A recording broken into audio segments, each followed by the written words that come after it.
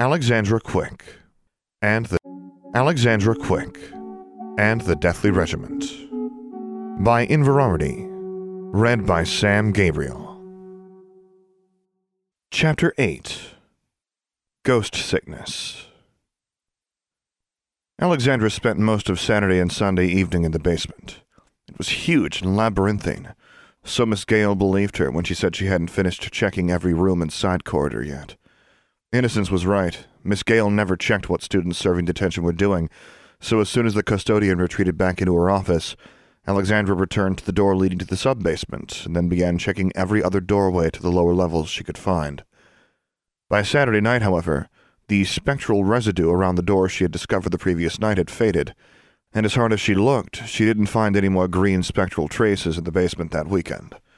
She spent a long time standing in front of that door, staring at it and thinking about opening it, but Miss Gale had said they were warded and alarmed. Now they think of doing that, she thought bitterly. There was no point getting herself into more trouble, yet. Alexandra didn't see much of her friends over the weekend, except at mealtimes. When she wasn't in detention, she was reading the books she had checked out. She didn't realize that she had been practically ignoring Anna until Sunday night, when she returned from another fruitless evening spent at the basement. "Did you find any ghosts?" Anna asked. She was sitting at her desk, writing on a piece of parchment with a slender quill. No. Alexandra felt guilty about not telling Anna about the spectral traces in the basement, but she didn't want to voice the thoughts that had been stirring in her head since Friday. Anna nodded. She hadn't looked up from her parchment. When Alexandra walked over to look over her shoulder, she saw neat lines of Chinese characters flowing across the page. "A letter to your mother?" Alexandra asked. "My father told me I should write in Chinese more," Anna said quietly. "He said he doesn't want any letters from me in English, and my mother said I could write to her in Chinese too to practice, even though I usually write to her in English. But father wants me to practice my Chinese." The hand clutching her quill trembled, and Anna lifted it from her parchment. She kept her face turned downward, but Alexandra saw her shoulders shake a little. "Have you heard anything?" Alexandra asked, now feeling even more guilty. Anna shook her head. "I already sent letters to the Wizard Justice Department and the North California Governor's Office and to the Governor General, and even to some of our neighbors in San Francisco. Not that I think anyone will answer me." Her voice trailed off. Alexandra saw a tear fall onto the parchment, staining the wet ink. Anna sniffled, and then Alexandra put her arms around her. "Shh, it's all right," Alexandra whispered, as Anna began crying. Alexandra sat there, holding her as her friend struggled to control her tears. It was difficult to look at Anna's face. Anna's breathing gradually became less labored, and after a minute she was able to speak. "I'm sorry." "For what? I'm sorry. I wish I weren't stuck in stupid detention all day." Anna's eyes fell on her letter, where her tears had turned an entire row of Chinese characters into blurry black squiggles. She let out a horrified little moan. "Anna, it's okay." Alexandra held out her wand and said, "You mo shui ni jian." The black smears of ink squirmed and reformed into the neat symbols Anna had written. "See, no problem." Anna wiped at her eyes. "I can't believe you remembered that." She smiled tearfully at Alexandra. Alexandra smiled back at her. "You maybe practiced it enough." "Alex," Anna murmured. She looked down. "You remember when Governor General Huckstein gave you a card to contact his office?" "Yes, but I told you I burned it." "But Dean Grimm's sister gave you another one, right?" Alexandra nodded slowly. "Yes." "Do you think," Anna mumbled, still looking down, "do you think if you used it to contact her that she could tell me about your father?" Alexandra sat down as she thought about that. "I don't know, Anna. She gave it to me so I could report any contact from my father, like I'm actually going to do that." Anna looked up quickly. "Has he contacted you again?" "No." Alexandra frowned. "Anyway, I can use the card, I guess, but if I don't have anything to tell her..." Anna shook her head. "No, you're right." She looked away. "It was a stupid idea. It's not a stupid idea." Alexandra put her hand on Anna's shoulder. "But I don't trust Miss Grimm. I think she'd just be all, help me catch your father and I'll help Anna's father." "You're right. Anna said softly. They can't keep him in prison for no reason. They have to let him go sooner or later. Anna nodded, looking unconvinced. Alexandra got ready for bed, knowing she'd need to get up before dawn. She didn't fall asleep for a long time, though, because she was thinking about Anna's situation. She wished there was more she could do for her friend, and she felt a little guilty that she'd been preoccupied with her own problems. I need to do something about that, she thought. But as she drifted off to sleep, she was thinking about Maximilian again, and the ghost in the basement. It was raining the next morning, but Miss Shirtliff still made the Junior Regimental Officer Corps run 2 laps around Charmbridge Academy, before bringing them into the gym to finish their morning exercises. Alexandra had hated JROC for most of the previous year, and then, seeking her brother's approval, she had begun to excel, despite resenting the discipline and regimentation. She wasn't any happier about the regimentation now, nor about being involuntarily enlisted again, but she went through morning calisthenics with weary resignation.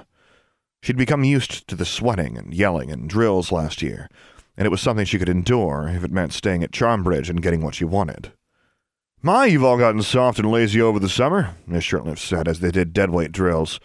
The students ran, climbed, and jumped over obstacles that Miss Shirtliff conjured, while the new Mage Sergeant Major, Eric Strangeland, cast deadweight spells on them. The weight was light at first, but as he continued to add more magical weight to each of them, movement became more difficult and they slowed more and more, until they were shambling about with leaden feet and limbs. One by one, the students collapsed and lay panting on the hard-packed dirt. Alexandra was the last to fall. Strangeland frowned at her, as if he couldn't quite believe that she was still standing, and when she finally did collapse, it was only after he had added as much weight as he could to her. She smiled smugly, despite the crushing weight pinning her to the ground. Every time Eric had cast the deadweight spell on her, she'd waited until he wasn't looking, and then cast the counterspell Maximilian had taught her. Wipe that smirk off your face, quick! Alexandra opened her eyes and saw Miss Shirtliff leaning over to look down at her. I saw you slipping your hand into your pocket every time Strangeland deadweighted you. Would you like me to confiscate your wand before exercises? No, ma'am, Alexandra wheezed. Shirtliff shook her head, then began pointing her wand at the prone students, one by one. There were groans of relief all around the gymnasium as she removed the deadweight spells from each of them. Alexandra last of all. On your feet, wands! The teacher barked. Are you a bunch of flumber worms? No, witch colonel! Everyone answered loudly as they sprang or staggered to their feet. Next to them, one chubby young boy looked as if he might fall over again. His face was red and sweaty, and he was grimacing in pain. I thought this would be fun, he groaned. Like Cub Scouts. Alexandra recognized him as the Muggle-born boy had been so terrified of walking across the invisible bridge. It gets easier, Alexandra said to him. And Miss Shirtliff is probably just being extra tough because it's our first day back from summer vacation. He smiled at her. Then Mage Sergeant Major Strangeland bellowed, Quit whining and moaning and fall in! Morning exercises 3 days a week and JROC drills on Tuesday and Thursday afternoons, added to detention every evening, left Alexandra with little time for anything else but eating, sleeping, and homework. Despite her resolution not to neglect her friends, she found it easy to beg off invitations to play board games in the rec room after dinner. There were only a few precious hours in the week available to her to read her library books. She did homework with Anna some evenings, before going off to detention, but she saw little of her other friends outside of class. David had made reserve seeker for the Quidditch team again, and usually ate lunch with the team in the cafeteria, though he walked between classes with Angelique.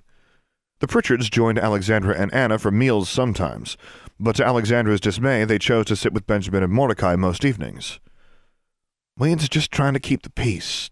Can't have the Rashes nursing a grudge, Forbearance said. They ain't gonna speak no more ill of you'uns, Constance assured them. But they is our kinfolk, Forbearance said, sounding less than enthusiastic. Innocence muttered something under her breath. What was that? Constance snapped. Alexandra wasn't sure what Innocence had said, but her sympathies were with her. She didn't understand why Constance and Forbearance still felt a need to appease the Rashes. She was glad that at least the Ozarker boys had been humbled badly enough that they were no longer trying to control who the girls spoke to. Alexandra spent Monday night's detention in the basement again, but after that, Miss Gale told her to move on to the main floors. Walking around with the spectroscope strapped to her head made Alexandra feel silly when other kids saw her. It was dorky-looking, and she could barely see where she was going, and she heard snickering as she walked up and down the main school corridors. But she was genuinely trying to find evidence of ghostly activity now. though Miss Gale had told her that a ghost would be unlikely to haunt the well-trafficked parts of the school.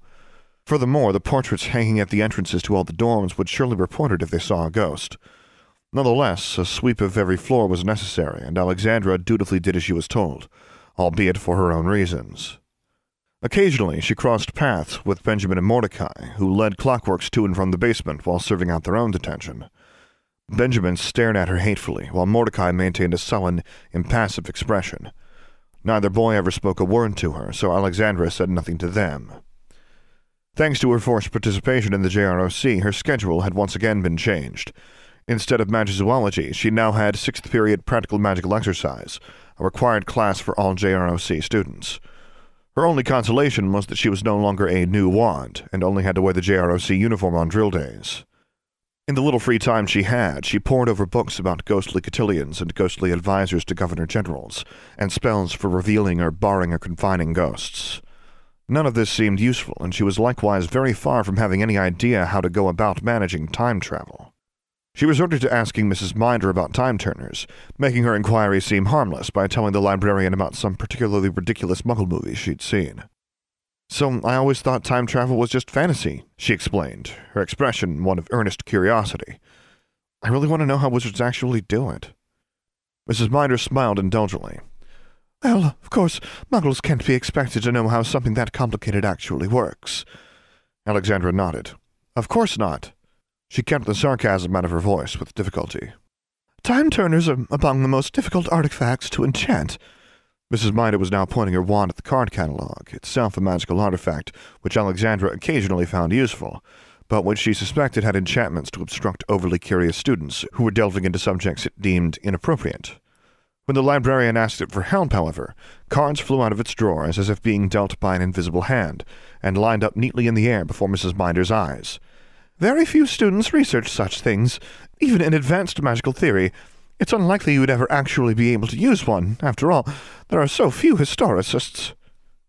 "Historicists?" Alexandra repeated. Mrs. Minder nodded. "There are a few historical departments in the Confederation, but it's an almost impossible field to get into." She smiled at Alexandra. "Of course, you're years away from thinking about career choices." Alexandra nodded. "Oh dear, these books are all much too advanced, I'm afraid." The librarian tut-tutted, scanning the cards before her.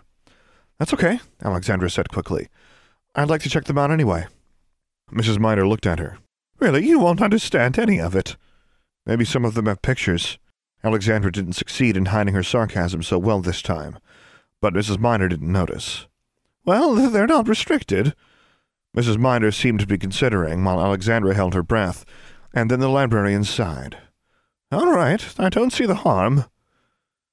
Alexandra walked back to her room that evening with an armful of books and dumped them on her bed without looking at them, before rushing off to detention.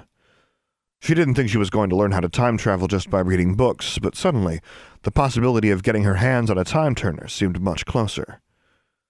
She had thought her half-sister Valeria was just a wizarding historian, reading books and visiting old monuments and battlefields.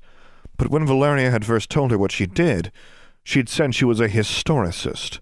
Alexandra hadn't understood why Valeria had said she was unable to do that in America. Now she cursed herself for not having asked more questions.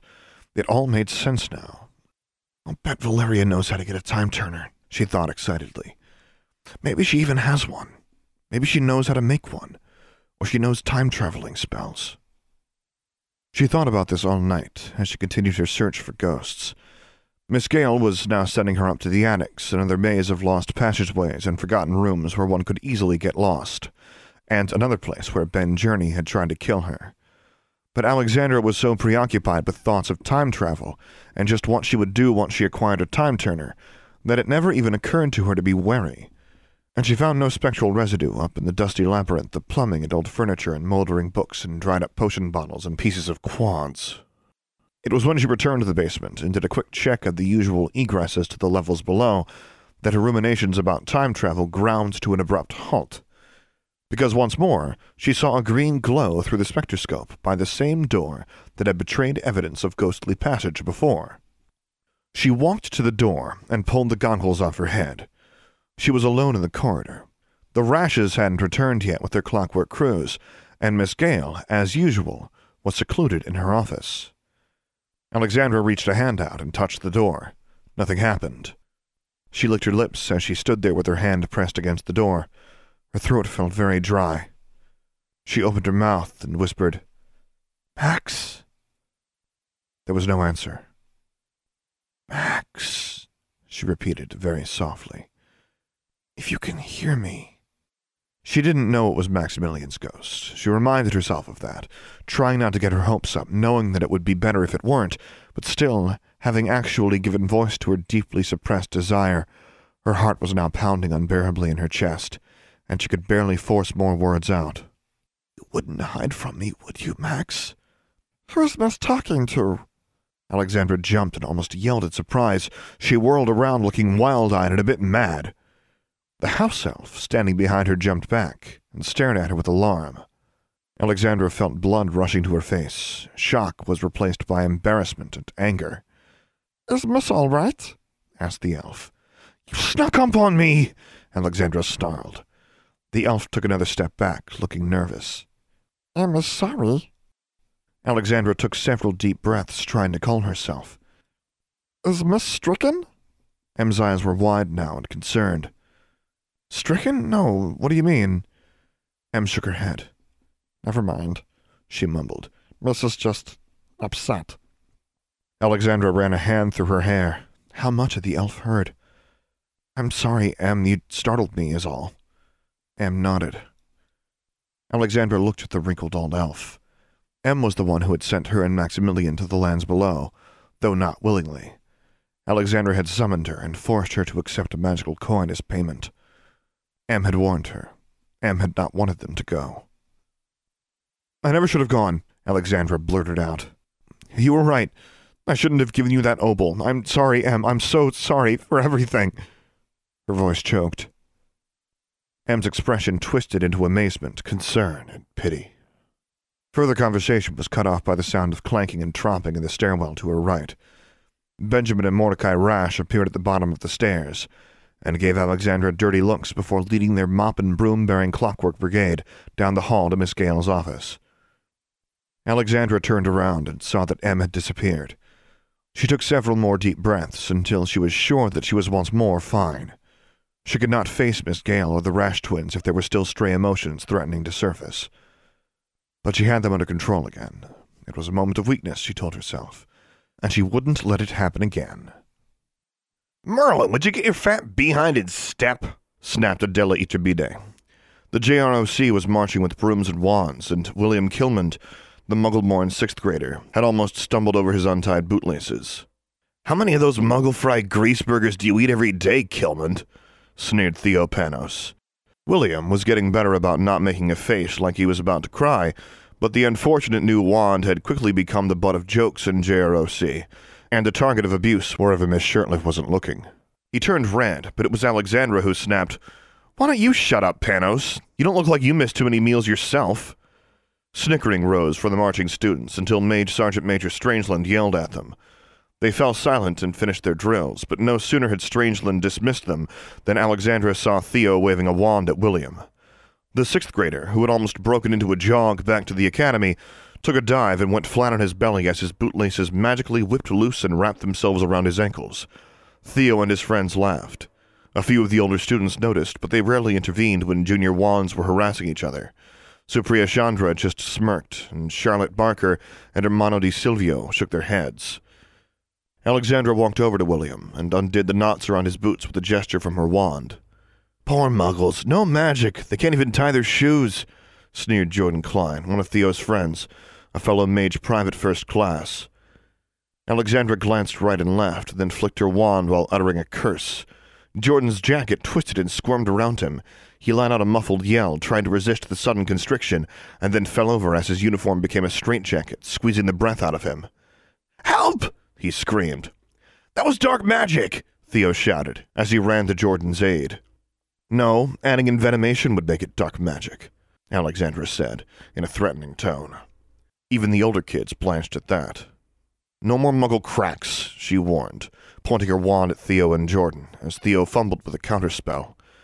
She looked down at William, who was staring up at her with his mouth open. "Keep your boots tied," she said to him. "Yes, Witch Private." he gulped, as she helped him to his feet. Even knowing that it was unwise to risk getting caught throwing curses, Alexandra couldn't find it in herself to feel any regret. In fact, she had rather enjoyed cursing Jordan. She barely gave William another thought until she found him waiting for her as she left her American History of Magic class the next day.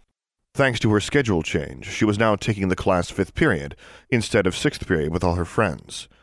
She exited the classroom alone, snubbing and being snubbed by the other 8th graders in the class, and the 2 9th graders who were repeating it, and was surprised when she almost walked into a very nervous new wand. William stood at attention in his blue and gray JROC uniform and announced, "Good afternoon, Witch Private Quick, ma'am." Snickers echoed up and down the hallway. "Don't do that," Alexandra said. "I'm not even in uniform." Assuming the encounter was accidental, she walked past him, proceeding towards the gym and 6th period practical magical exercise, but she was surprised when the 6th grader fell into step alongside her. I was wondering if I could ask you a favor, ma'am." "Stop calling me ma'am." "Yes, Witch Private, just Alexandra, okay?" She shook her head. "What do you want?" William looked around. The hallway was filled with other students, including other 6th graders and older JROC members heading into the gym, and many were looking at the pudgy boy who was talking to Alexandra Quick. He lowered his voice and whispered, "Can you teach me hexes and jinxes?"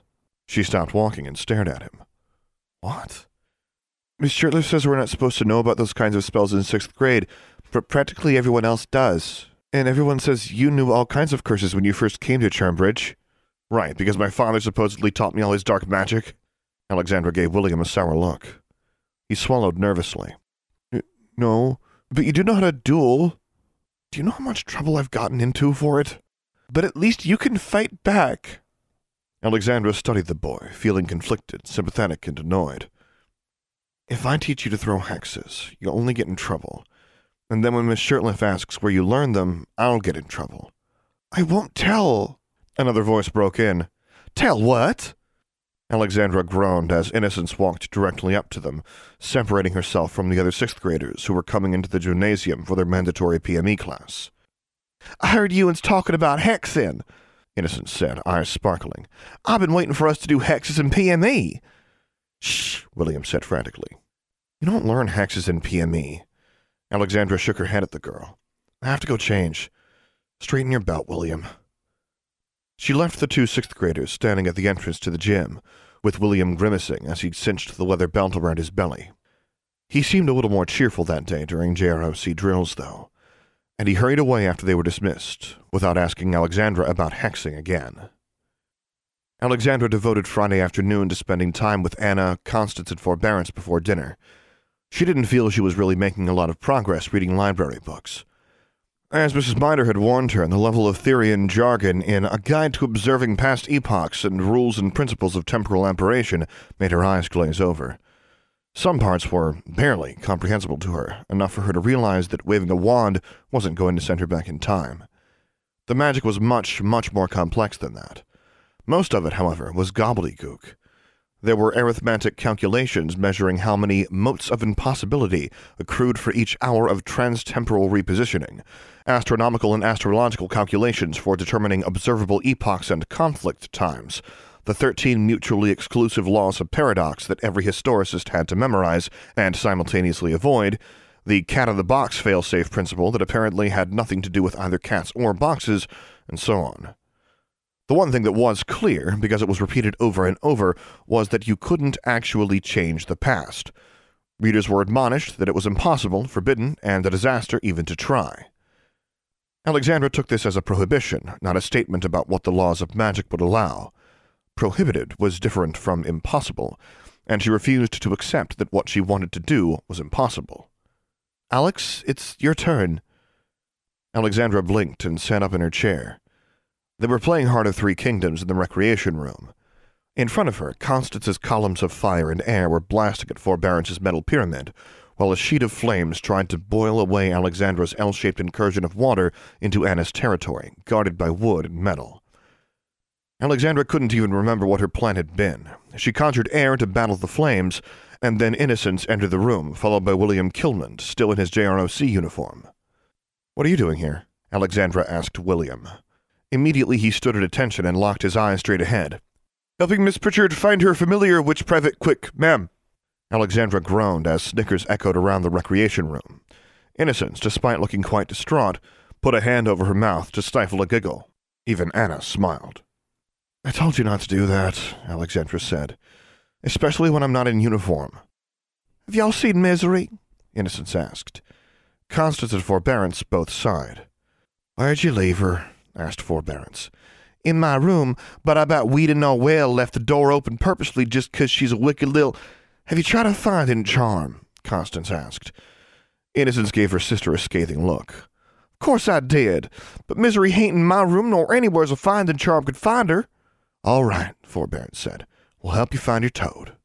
We're terrible sorry, Constance said, giving an annoyed look to Innocence. No, it's okay, Anna said. We'll help too.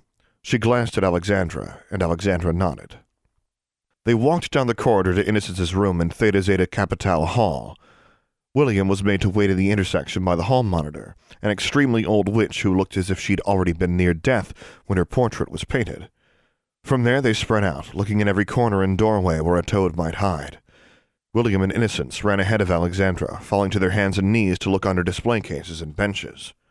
After half an hour, Misery had yet to turn up. Innocence was almost in tears, and threatening to hex her roommate. We haven't searched the restrooms yet, William said, exuding helpfulness. I'll check all the boys' bathrooms. Good idea, Alexandra said. He beamed and ran off to the nearest one. I think he's sweet on you, Innocence whispered conspiratorially. Alexandra looked askance at her. I told him he probably ain't your type, though, Innocence added. Alexandra almost asked Innocence what she thought her type was, and then thought better of it. Could Misery have jumped out your window? She asked. Torn open when I came in, but I wouldn't be surprised if Weeda Noel done that. Innocence's hands flew to her mouth. But there's snakes and owls and cats and other critters out there. She'll get it. There's snakes and owls and cats in here, too, Alexandra pointed out. That was a mistake. Innocence made a frantic, keening sound as she ran to the entrance. Since Innocence was checking outside, Alexandra began looking in girls' bathrooms. She even tried holding her wand out in each lavatory she visited and calling, Accio Toad! This did not produce any flying toads, however. Constance and Forbearance had moved upstairs, searching the hallway above. William had begun investigating the stairs going down to the basement. Alexandra was becoming annoyed that a search for a toad was taking away from time with her friends or studying. Soon she would have to report for detention, but she wouldn't have abandoned a search for her own pets, so she continued looking for Innocence's familiar. She was about to check one last girl's lavatory near the front entrance when she heard Innocence sobbing dramatically. Fearing the worst, she turned away from the door and saw Innocence coming down the hallway, with David accompanying her, grimacing uncomfortably. She's the best toad ever, and I'll just die if something awful done happened to her, Innocence wailed, clinging to David's arm. Yeah, I'm sure she'll be fine, David said. Don't cry, okay? He looked up to see Alexandra standing there with her arms folded and a bemused look on her face. He silently mouthed a plea for help to her, but Alexandra just smirked at him. Then a high-pitched shriek emanated from the girl's bathroom behind her. She turned around as Angelique came hurrying out of the bathroom, shivering and scrunching her face up in disgust. Darla followed her, holding a large toad in both hands, with her arms extended away from her. Misery! Innocence exclaimed. Her tears stopped abruptly, and she released David's arm as she rushed over to Darla. Yours, I take it, Darla said coolly. Oh, thanks for finding her. Innocence took the toad from her. I don't know how she got all this way down here. She hugged the amphibian to her chest. Misery let out a disgruntled croak. Alexandra was squinting at Darla. Darla caught the look, and their eyes met for a moment before Darla looked away. Angelique cleared her throat nervously. Anna started to say something, and then they heard another shriek, this time from downstairs. Everyone turned around as William came running up the stairs from the basement, looking white as a sheet. I saw a ghost, he said in a quivering voice. A ghost? Angelique said. You couldn't have. Ghosts aren't allowed here at Charmbridge.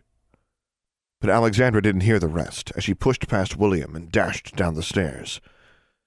By the time she reached the basement corridor below, it was empty in both directions. She ran back and forth, looking around frantically, but she was alone. There was no soul to be seen, living or dead, until Anna and David joined her. "Alex, what's going on?" David asked. She pushed past both of them and ran back upstairs. Ignoring the confused expressions on her friends' faces, she reemerged into the hallway above and made directly for William, who still looked shaken. "What did the ghost look like?" she demanded. He stared at her. Ghostly? I saw it float through a wall and I ran. I didn't get a good look." She gritted her teeth in frustration. "Ghosts can't hurt you," she snapped. "You don't need to run from them." William looked confused and a little hurt. "That ain't true," Innocent said. "You can get ghost sickness if a shade touches you." "Ghost sickness?" William turned even paler. "There's no such thing as ghost sickness," Angelique said. "That's an old superstition." Innocence glowered. "Oh, I suppose it's just an old superstition because Ozarkers say it's so." Angelique gave the younger girl an exasperated look. "Our family mansion is haunted. I grew up with ghosts. They brush against us all the time. Sometimes we walk right through them, accidentally, of course. It's rude to do it on purpose." "Well, maybe it don't affect dark families," Innocence said, as Constance and Forbearance joined them. "Dark?" exclaimed Angelique, offended. "What did you say?" David demanded, also offended. "Innocence!" Constance was actually brandishing her wand. "Do we need to put a glue spell on your unmannered tongue?" Forbearance just sighed and looked apologetically at Angelique and David. "I'll have to go to detention now," Alexandra said, not sorry to be walking away from yet another fraction instigated by the youngest Ozarker. "See you later," she murmured to Anna, who nodded and looked as if she wanted to escape herself. Alexandra could hardly wait for Miss Gale to give her the spectroscope that night, or for Benjamin and Mordecai to take their clockwork cleaning crews upstairs. As soon as Miss Gale disappeared into her office, Alexandra hurried to the basement corridor where William claimed he had seen a ghost. Sure enough, there was a faint glow at one end of the corridor, in the direction of Miss Gale's office. Alexandra was a bit confused, as the spectral residue was not near one of the sealed stairways to the sub-basements. She didn't go upstairs at all that evening, but spent the entire time rechecking all the corridors in the basement. Nowhere else did she find spectral traces of a ghost's passing. Once again, she found herself standing in front of the door that she had last gone through with Maximilian on their final fatal journey to the lands below. She stared at it for a long time, before reaching out to lay a hand on the handle. She gently tried it. It was locked, of course. "What is Miss doing?" Alexandra jumped, then whirled around, to find herself once more facing M. "What are you doing stalking me?" she demanded. The house elf shook her head. "Oh, miss, but M thinks children should not be in the basements by themselves." Her old eyes narrowed a little. "And," she added softly, "M thinks Miss especially should not be there." She raised one hand and pointed a stick-like finger at the door behind Alexandra. "I was just wondering if the door was locked." M blinked at her slowly. Alexandra knew the elf didn't believe her. "We elves has told Miss Gale that the basement is not safe," M said. "Mubble and Tam-Tam has been ghost-struck." "Ghost-struck?"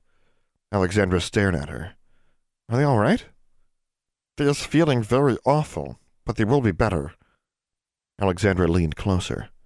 "But ghosts, they can't really do that, can they?" "That is what Miss Gale says. She thinks Mubble and Tam-Tam is just elf-struck." Alexandra ran a hand through her hair, frustrated. "And what's elf-struck? Did Mubble and Tam-Tam see any ghosts?"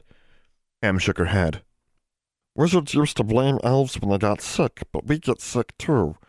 Wizards calls it elf-struck, but Mubble and Tam-Tam was so cold when we found them."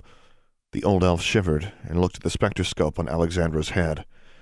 "Has Miss seen ghosts with Miss Gale's goggles?" Alexandra licked her lips. What if ghosts really could hurt people, or elves? "I haven't seen any ghosts." That was true, technically. "I've met ghosts. I don't see how ghosts could make you sick." "M should not expect Miss to believe her," M sighed. She wagged a finger. "Stay away from doors going down, Miss. They are all locked, and we will know if Miss unlocks them." She disappeared with a pop, leaving Alexandra feeling relieved and guilty at the same time.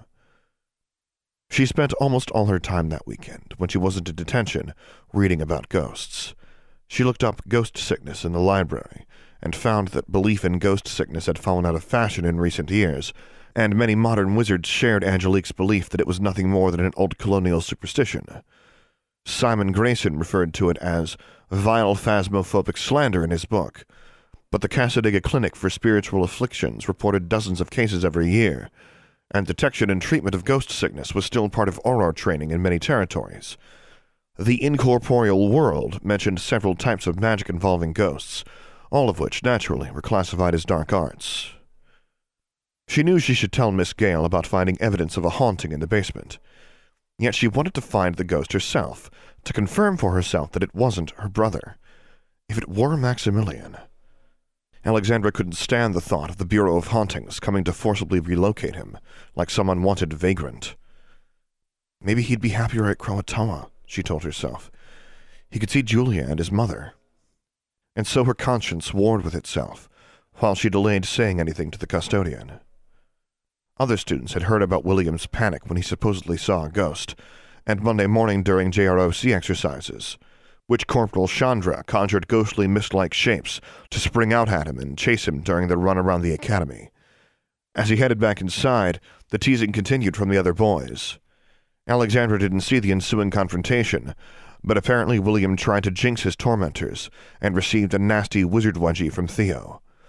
Only intervention by Witch Corporal Barker and Mage Sergeant Keatle saved him from worse retaliation. At least he's trying to fight back, Alexandra thought, but she realized guiltily that she was the only one who knew that he really had seen a ghost. She wasn't sure that speaking up would actually help him, but her silence made her feel complicit. And so she decided to admit to Miss Gale that she'd found spectral traces, after one more attempt to find the ghost in the basement herself. That evening, after dinner and more reading, Alexandra descended the stairs to begin her final week of detention. Unfortunately, Miss Gale directed Benjamin and Mordecai to stay in the basement with their clockwork crews that night and scrub the old stone corridors. Alexandra was supposed to go up to the attics again. When Miss Gale gave her the spectroscope and then went back to her office, as usual, Alexandra went upstairs. Then she walked to another wing of the academy to take a set of stairs she knew led to the basements from near Mr. Grew's alchemy classroom. The clockworks made enough noise as they moved about and mopped the floors that Alexandra thought she could avoid the rashes. She was more concerned about being caught by one of the elves again, so she was wary when she crept up and down the basement corridors, flipping the goggles on and off and trying to be stealthy. As the evening wore on and she found no green glow in the corridors or near any of the locked doors to the lower levels, she became anxious and a little desperate. "Hello?" she called out in a very low voice, hoping that a ghost might hear her while an elf would not. "If there are any ghosts haunting the basement, you should really appear now." She turned a corner and walked down another dark hallway. "Please," she pleaded. "I'm going to have to report you. Just talk to me." There was no answer. She circled back to all the previous locations she had found evidence of ghostly passage, but there were no traces now. And so she was drawn back to the same door she had returned to again and again. She stood in front of it, holding her wand, thinking hard about simply going through it and charging downstairs to ask, to demand, that any ghost hiding down there appear before her. Let him report her. Let her get in trouble. Then she heard a scream. It was high-pitched and girlish, followed by a horrible strangled cry that was cut off abruptly. Alexandra jerked her head around, then took off running in the direction of the sound. A crew of clockworks was cleaning one of the corridors at the foot of the stairwell up to the main floor. The magic band rehearsal room was just down the hall, and there were 2 bathrooms side by side next to the stairs. Lying on the floor in front of the bathroom doors was a body. Alexandra was still wearing the spectroscope goggles over her eyes, and couldn't make out much except that there was a green glow all around the crumpled form. Then she pushed them up to her forehead, and saw that it was one of the rashes. His eyes and mouth were open. He was lying on his back staring at the ceiling, and his face was deathly pale. All around him, clockworks continued to mop the floor and scrub the walls, oblivious. Alexandra ran over to the boy. For a moment she thought he was dead, until she saw that he was shivering a little. He didn't seem to recognize her, or even be aware of her presence. His lips trembled. His twin came dashing around the corridor, and saw his brother lying on the ground, with Alexandra standing over him, holding her wand. "Benjamin!" he cried. He pointed his own wand. "No, wait!" Alexandra said, but Mordecai was already throwing a hex.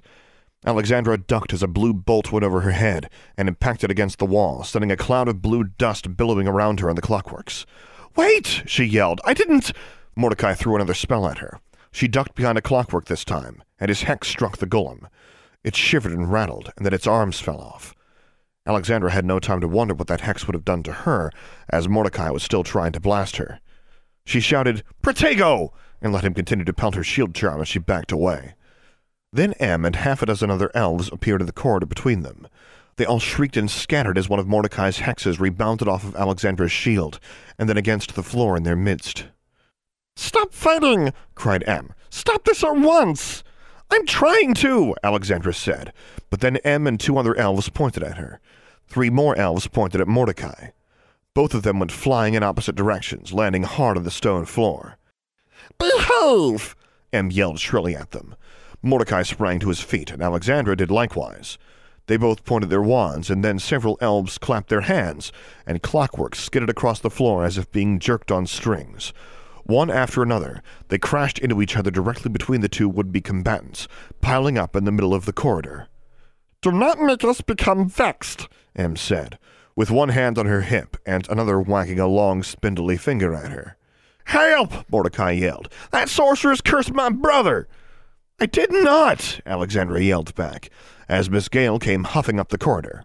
Her eyes became wide and panicked when she saw Benjamin lying on the floor. "Go get Miss Murphy and Dean Grimm and Dean Ellis," she commanded the elves, and several of them disappeared with a pop. "Do something!" Mordecai said, as the custodian stood over his inert twin, looking fearful. "I'm not a Medowitch," she mumbled. "Wait until Mrs. Murphy gets here." Alexandra started to move towards Benjamin, thinking perhaps she could try one of the first aid charms her brother had taught her, but Mordecai raised his wand to point it at her again. "You're going to pay for what you done," he snarled. "You used your dark sorcery on my brother, sure as I'm standing here." "No fighting," said Miss Gale, "or I'll take your wands away." Mordecai bared his teeth, glanced at the anxious, uneasy elves, and reluctantly lowered his wand. Alexandra kept her hands at her sides with an effort and waited. Miss Shirtliff arrived first, dressed casually in clothes students were forbidden to wear, jeans and a leather jacket, followed immediately by Mrs. Murphy, carrying a small case of potions. Last came Vice Dean Ellis, a tall, red-faced man, whose thinning blonde hair was still tousled by sleep, and Dean Grimm, wearing a long black robe. She didn't look half awake, like Dean Ellis, but her expression was ominous.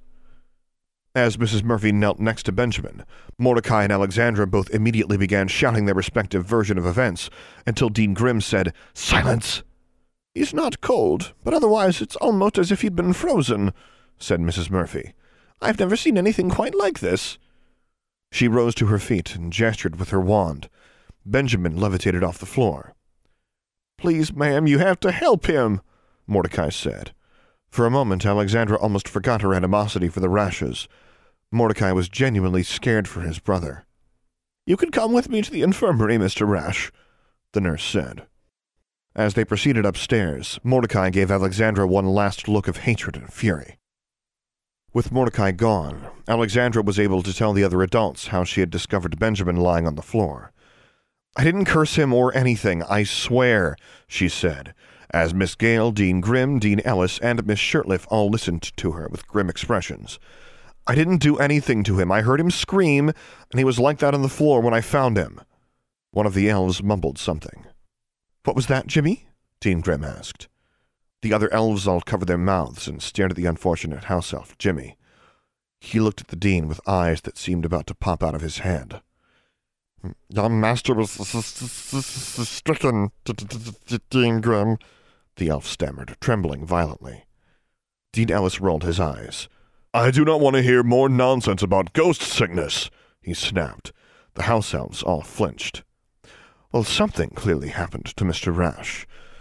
Dean Grimm eyed Alexandra, who met her gaze uneasily.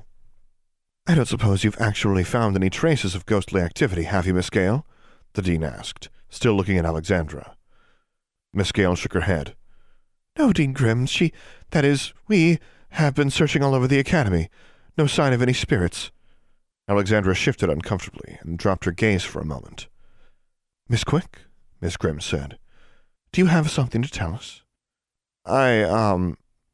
Alexandra looked where Benjamin had been lying. I might have found some spectral traces. The elves gasped. Everyone stared at her. Miss Gale's mouth dropped open. Around Benjamin. Alexandra slowly took the goggles off her head. This was the first time you saw spectral traces when you discovered Mr. Rash?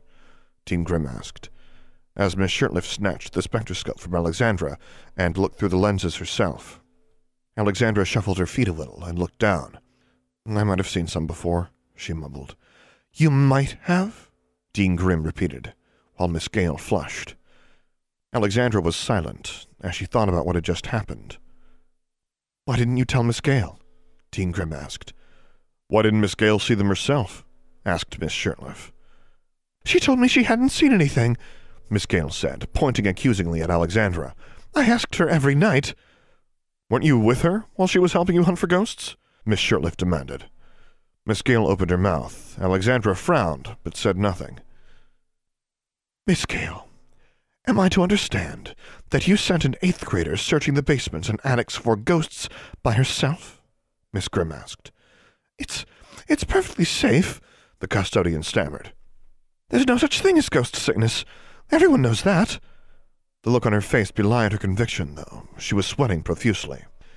Maybe not, but you still don't send students on their own into the basements and attics, Miss Shirtliff said. What if she'd found a bonkard while she was alone? Mr. Journey let us go into the basements and attics by ourselves, Alexandra said. Miss Shirtliff gave her an incredulous look. Mr. Journey was trying to kill you. Alexandra closed her mouth. It was a fair point. Miss Grimm's expression had become, if anything, even more unpleasant. I am most displeased, Miss Gale. Tonight, you will commence a thorough search of the basements, and you will continue that search nightly until you have personally inspected every room and corridor in Charmbridge Academy. Do you understand? Yes, ma'am, Miss Gale said, trying not to cringe. Until we've resolved this, no more students will be left alone in the basement. Dean Grimm fixed Alexandra with a chilly stare. Your failure to report a possible haunting is mitigated only by the fact that you weren't supposed to be doing that job in the first place, Miss Quick. And once we determine just what befell Mr. Rash, I may have another talk with you. With that, she turned and swept back upstairs. Dean Ellis shook his head and yawned. Terrible mess. You elves see that it's cleaned up, yes? Yes, sir, Anne replied. She and the other elves had been completely silent since Jimmy's outburst. The vice dean followed the dean, leaving Alexandra with Miss Gale and Miss Shirtliff, as the house elves began standing the clockworks up and tidying the hallway. If it were up to me, I'd fire your lazy ass, Miss Shirtliff growled at the other witch. She looked at Alexandra. I don't know what's going on in your head, Quick, but you couldn't possibly be skating on thinner ice. With that, she spun on her heel and followed the deans. Alexandra glanced at Miss Gale, who looked queasy, and decided her detention was over for the night. She retreated up the stairs and returned to her room. End of Chapter 8. For the full text of this and other stories, as well as news and updates about Alexandra Quick, visit inverarity.livejournal.com. For more information about this podcast, visit samgabrielvo.com/Alexandra Quick. I am also easy to find on the Alexandra Quick subreddit and Discord server, where you can hear me record episodes live. Troublesome, composed by Dr. James Benighoff. Charmbridge, composed and performed by Tyler Parsons. If you have enjoyed this podcast, please take a moment to leave a review on iTunes or whichever podcast service you prefer. And finally, as always, thank you for listening.